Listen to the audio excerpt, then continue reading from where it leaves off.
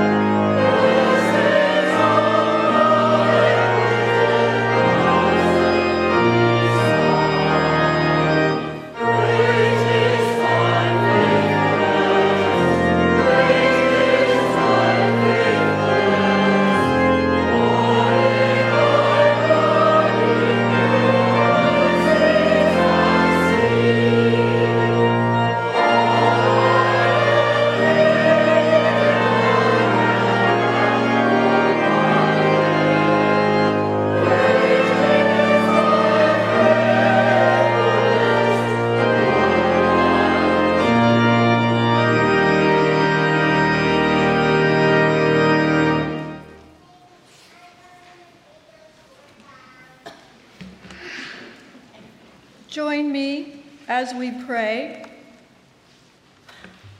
We confess, Lord, we are afraid that the world is lost and that there is no turning back. Forgive us We listen to voices that engage our anxiety and which, from our living rooms, as the unthinkable, the tragic, the morbid, are packaged for our viewing pleasure. We feed our souls garbage and wonder why we are sick. Hear our confession, Holy One. Create in us a clean heart. Let us begin again as people who are free to choose the light and to choose life. Forgive the fear that drives us to hate and hide and condemn. We do not want this. We want you, loving Savior, to dwell within, and only then will we walk. Amen. Almighty God, the fountain of wisdom, protector of all who trust in you, you have taught us to keep all your commandments, love you, and our neighbor as ourself. We thank you for the natural majesty and beauty of this land, for our advances in the areas of human life, and for the opportunity to contribute towards sustaining life on earth.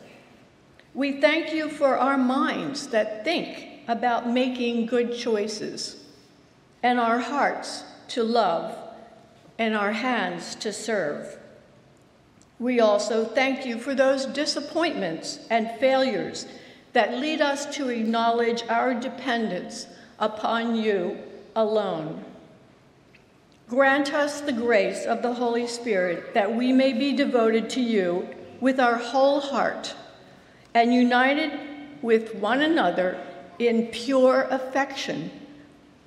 Give us courage to live in freedom through Jesus Christ our Lord, who lives and reigns with you and the Holy Spirit, knowing that our sins are forgiven.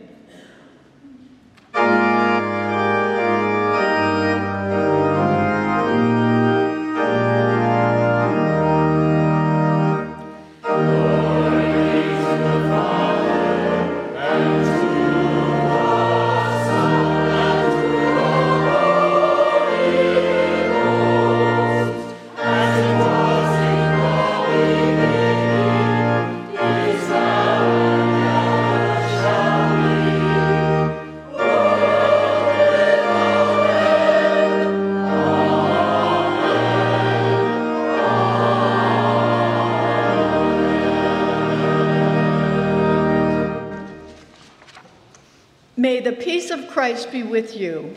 And also with you. As we greet one another, children 5th grade and younger may meet their Sunday school leaders at the back of the sanctuary. 6th grade and older are to gather in the youth room. Let us greet each other with a sign of peace and affection.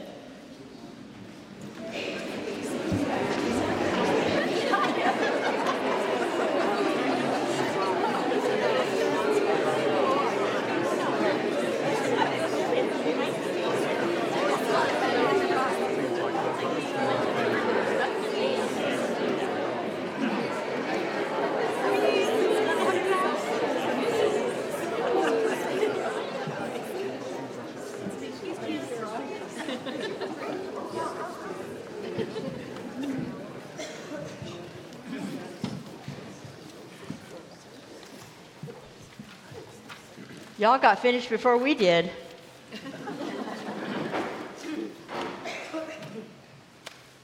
I would like to take just a moment to welcome our very special summer choir. Wow.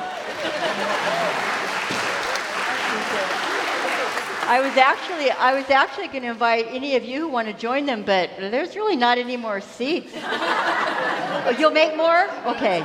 Okay, they're able to put up more chairs, so next week, let's see, everybody up here, and maybe a few people out there, I don't know, but it's a fantastic choir, and we were so happy. Aren't we just the most blessed people when it comes to music? We really are.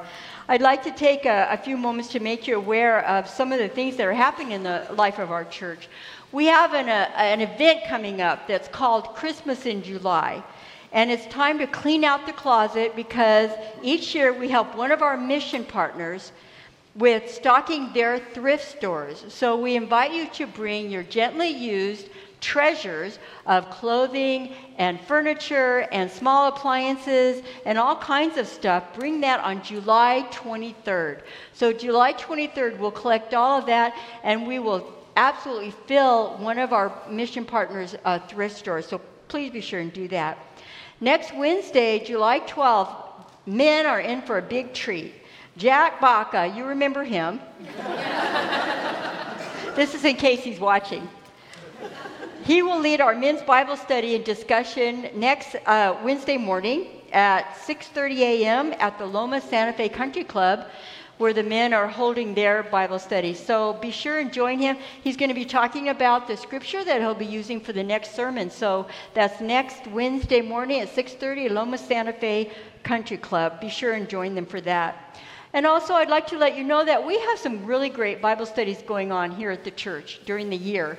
We have Wednesday mornings, men and women's. We have Tuesday afternoon and evening, Kingdom Academy. We have Wednesdays around this time. We have usually we don't see this guy over here. He's usually teaching. So we're glad to have you for the summer. But he's teaching during the year usually. And we have another Bible study that we'd like to add just for a variety and also for your interest. And Laura Metzger will be joining us in September and leading us through a year-long course on exploring how God has been with his people through the ages. So we'll look at major themes in the Bible of salvation, and we'll see where that Bible study leads us. It'll be a hybrid of in-person and Zoom, so there's lots of opportunities, and I encourage you to make use of those. It's wonderful to be together in worship. And it's wonderful to honestly understand that God loves us deeply. And so with that love in mind, let's turn our hearts and continue to worship God.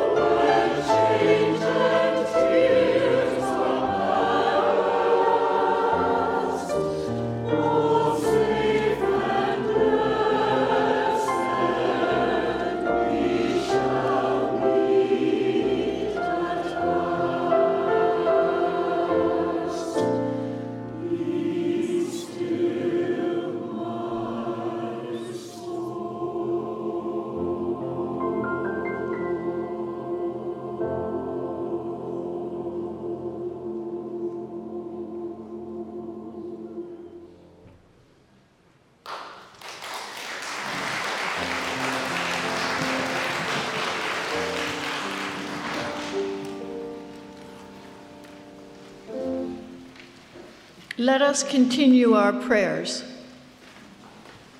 Dear Lord, mercifully receive these prayers of petition from your people who call upon you. Increase and multiply your mercy upon us. Humble us to recognize our own limitations. Forgive these weaknesses. Grant us in all our doubts, fears, anxieties, and uncertainties to ask, what would you have us do? That your wisdom will save us from all bad choices, that in your light we will see light, that we know and understand what things we ought to do by faith through your grace and power. We ask all this through Jesus Christ, our ever-present inspiration and solace, who taught us to say when we pray, Our Father, who art in heaven, hallowed be thy name.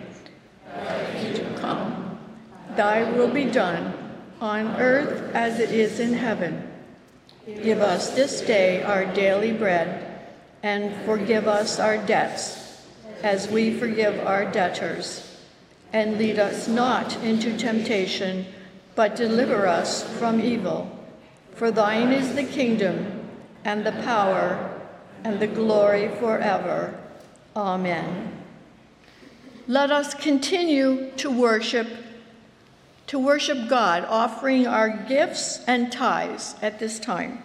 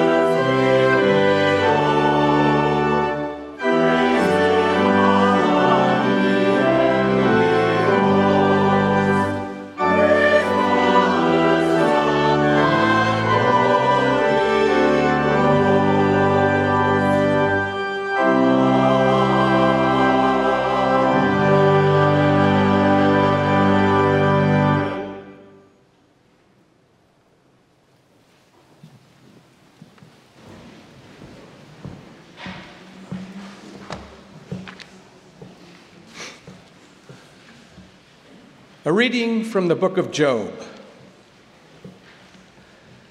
Then the Lord answered Job out of the whirlwind, "Where were you when I laid the foundation of the earth? Tell me if you have understanding. Who determined its measurements? Surely you know. Or who stretched the line upon it? On what were its bases sunk? Or who laid the cornerstone when the morning stars together and all the heavenly beings shouted for joy? Or who shut in the sea with the doors when it burst forth from the womb? When I made the clouds its garment and thick darkness, its swaddling cloth, and prescribed bounds for it, and set bars and doors, and said, 'Thus far you shall come no farther, and here shall your proud waves be stopped.'" And now a reading from the Gospel of Mark. On that day, when evening had come, Jesus said to the disciples, "Let us go to the other side." And leaving the crowd behind, they took him with them in the boat, just as he was. Other boats were with him. A great windstorm arose, and the waves beat into the boat, so that the boat was already being swamped. But he was in the stern, asleep on the cushion. And they woke him and said to him, "Teacher, do you not care that we are perishing?" And waking up, he rebuked the wind and the sea, and said to the sea, "Be silent, be still." Then the wind ceased, and there was a dead calm. Then he said to them, "Why are you afraid? Have you still no faith?" And they were filled with great fear, and said to one another, "Who then is this, that even the wind and the sea obey him?" The word of the Lord.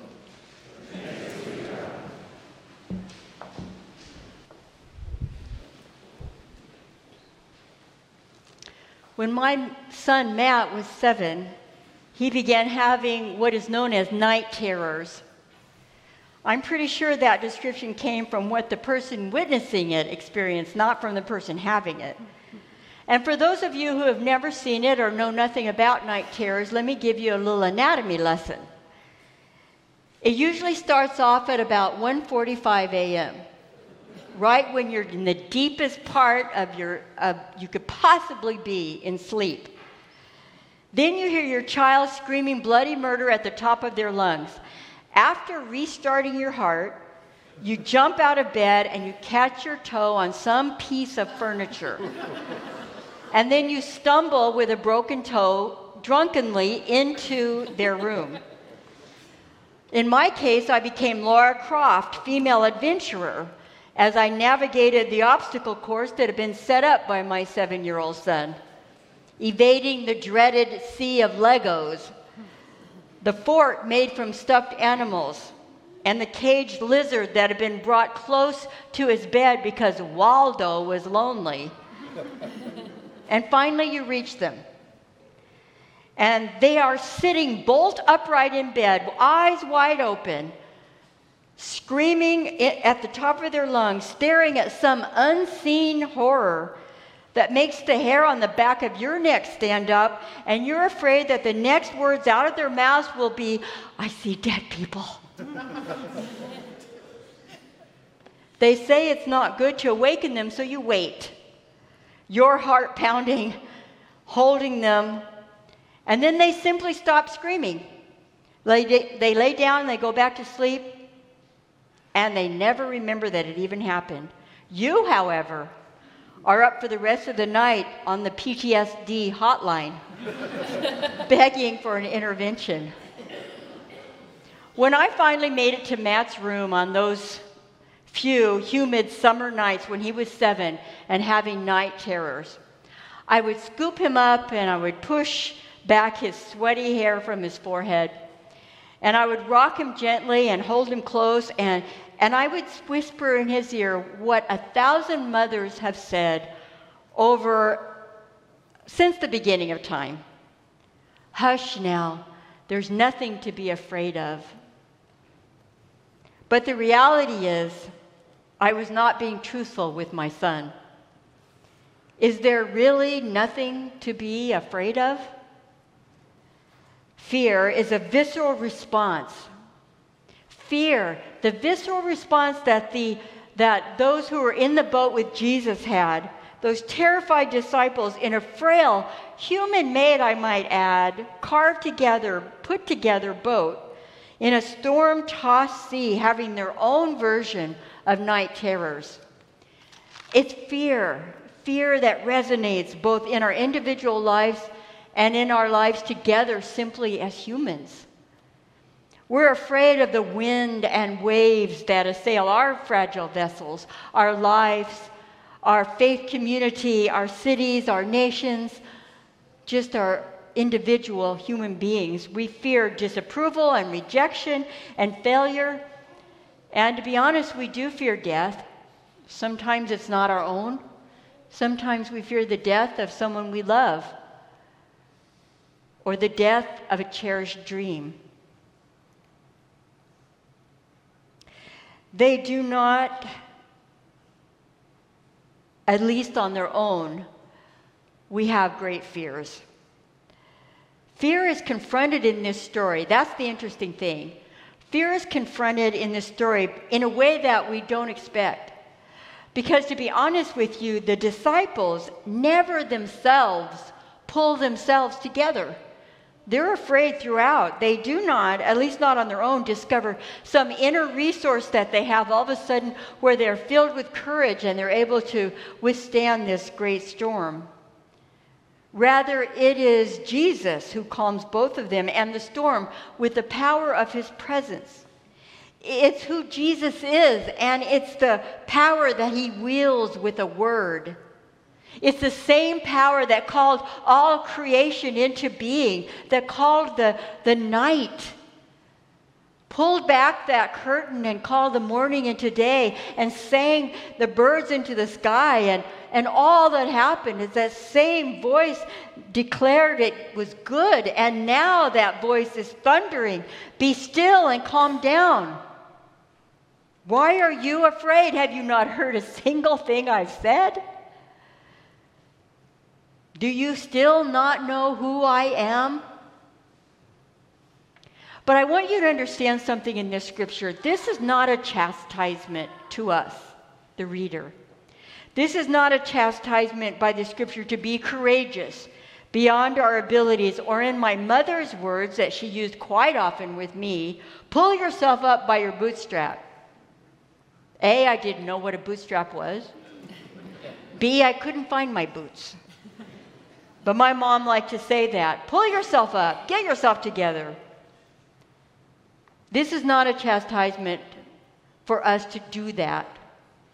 This scripture is a reminder of who we are sailing with, who the reality is of who is in that boat with us. We are compelled to turn again to the Lord of wind and wave, the one that we declare in song, in prayer, in scripture, in sermon, that we declare we trust to be more powerful than both the violent sea storms and the storms that rage in our lives. I think it's important to note that unlike my words of comfort to Matt, nothing to be afraid of, Jesus never says those words. He never says there's nothing to be afraid of. The Galilean storm was doubtless fearsome, as are the winds and waves that threaten us. But rather, Jesus asked this question: why are you afraid? Have you still no faith? In other words, do you know who I am? Although we often confuse them, saying there's nothing to be afraid of is a very different thing from saying don't be afraid. The hard truth is that fearsome things are very real. Isolation and pain and illness and meaninglessness, rejection, losing your job, money problems, failure, injustice, tragedy, all of these things are fearsome.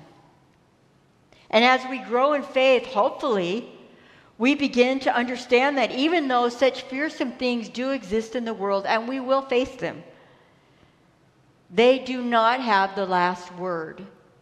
That's the hope that we cling to. They do not have the ultimate power over us, because reigning over this fearsome world is a God whose light is greater than darkness, whose mercy and compassion are greater than any evil that the world can possibly throw out, whose love and comfort can bear and heal the broken heart, the broken spirit, and the broken mind. Time and again, Scripture tells us, do not be afraid. You'll see it over and over again. It's, you might say, the first and the last word of the gospel. It's the word that the angels speak to those who are sitting on a hillside, keeping watch. Don't be afraid, they say. And the word spoken at the tomb when the angel encounters the women who are looking into an empty tomb and says, don't be afraid. And to the disciples cowering in the upper room, Jesus appears and says, basically, didn't I tell you this was going to happen? Don't be afraid. Not because there are no fearsome things on the sea of our days, because there are. Not because there are no storms or fierce winds or waves, but rather because God is with us. We are not alone in that boat. And Paul puts it another way. The Lord is at hand. Have no anxiety about anything. What? That is a big statement. That's a tall order. He writes this to the Philippian church. Paul, who is evidently in prison at the time and has every good reason in the world to be anxious about everything. But in everything, Paul says, by prayer and supplication, with thanksgiving, let your requests be made known to God. How can he say these things? Has he heard this still voice? Don't be afraid. Calm down. Be still. He does not deny that the worst things will happen, finally, to all of us. Do you know that we will all experience our worst moment? We will all have a worst moment.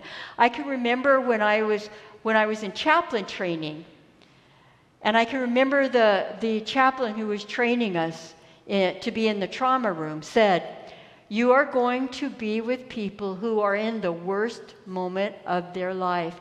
What a daunting thing that was. What a privilege. But we all have a worst moment. We know that it will happen. He doesn't deny that the worst moment will happen. We'll all experience it. As indeed, I think he had a strong suspicion that some of his worst moments were about to happen as well. He doesn't try to minimize them.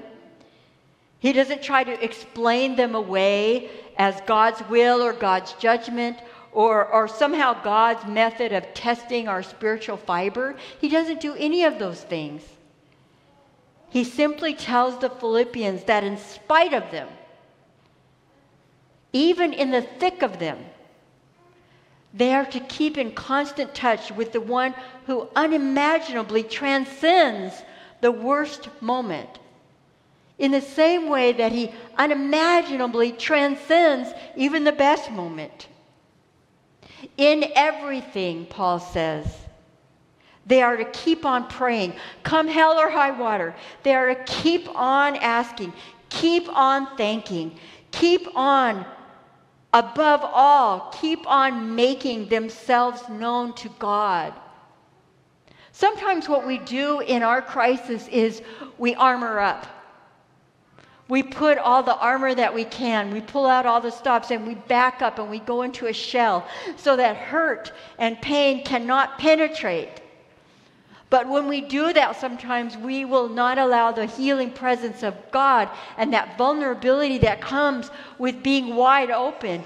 We will not allow that to penetrate either. It is a moment of vulnerability that we're being asked to do, to understand who's in that boat with us.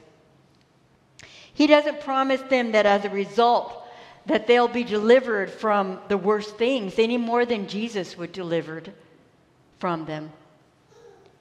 What he promises them instead is that the peace of God, which passes all understanding, will keep your hearts and your minds in Christ Jesus. The worst things will surely happen no matter what. That's to be understood. That's just to be accepted. We're human. There are going to be struggles and suffering. There are going to be our worst times, but beyond all our power to understand, he writes, we will have peace both in heart and in mind. It's so important.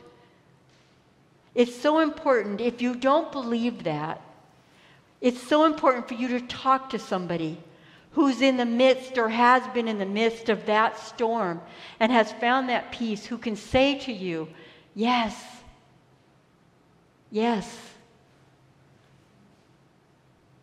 We are as sure to be in trouble as the sparks fly upward, but we will also be in Christ, as he puts it. Ultimately, not even sorrow or loss or death can get at us when we're in Christ with him. There was a young Jewish Dutch woman by the name of Etty Hillesum who wrote these beautiful words, and I give them to you as a gift. God, take me by your hand. I shall follow you dutifully and not resist too much. I shall evade none of the tempests life has in store for me. I shall try to face it all as best I can, but now and then grant me a short respite. I shall never again assume in my innocence that any peace that comes my way will be eternal. I shall accept all the inevitable tumult and struggle. I delight in warmth and security, but I shall not rebel if I have to suffer cold, should you so decree. I shall follow you wherever your hand leads me, and shall try not to be afraid. I shall try to spread some of my warmth, of my genuine love for others, wherever I go. I don't want to be anything special. I only want to try to be true to that in me which seeks to fulfill its promise. Etty wrote this in her diary from the Auschwitz concentration camp, after she had seen her whole family murdered. 3 weeks before she was killed. How is that possible? How could she write such words? How could she have such hope? How could she still trust God and see such light? How is that possible? You see, she was in a great storm, in the middle of a sea of hatred and atrocity. Yet somehow in the middle of that storm, she heard a voice. And she heard that voice saying, be still, be calm, don't be afraid. And just as I learned long ago as I held Matthew in my lap, I could not honestly say, there's nothing to be afraid of. I can't honestly say that. But I had a more bold and a bigger truth to share. I could hold my son in my arms just as Jesus holds us, and I could say, don't be afraid, little one. You're not alone. I'm here with you. The easy part of the truth, which every child figures out sooner or later, is that some things that frighten us are real and some things aren't. But the rest of the truth, The deeper truth that only faith in the God who raised Jesus Christ from the grave can teach us is that even though there are real and fearsome things in this life, my friends, here is the truth. They need not paralyze us. They need not control us, and they certainly do not own us. That is the truth, because we are not alone in the boat of our lives. And the one who brought all of creation into being with a word and said that it was good now has a word for you. Don't be afraid. Peace I give you. I am with you always. Amen.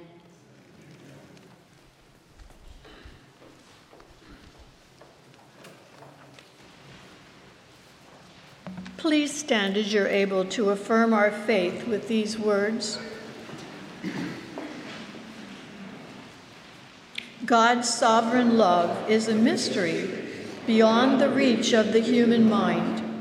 Human thought ascribes to God superlatives of power, wisdom, and goodness. But God reveals divine love in Jesus Christ by showing power in the form of a servant, wisdom in the folly of the cross, and goodness in receiving sinful men and women. The power of God's love in Christ to transform the world discloses that the Redeemer is the Lord and Creator who made all things to serve the purpose of God's love.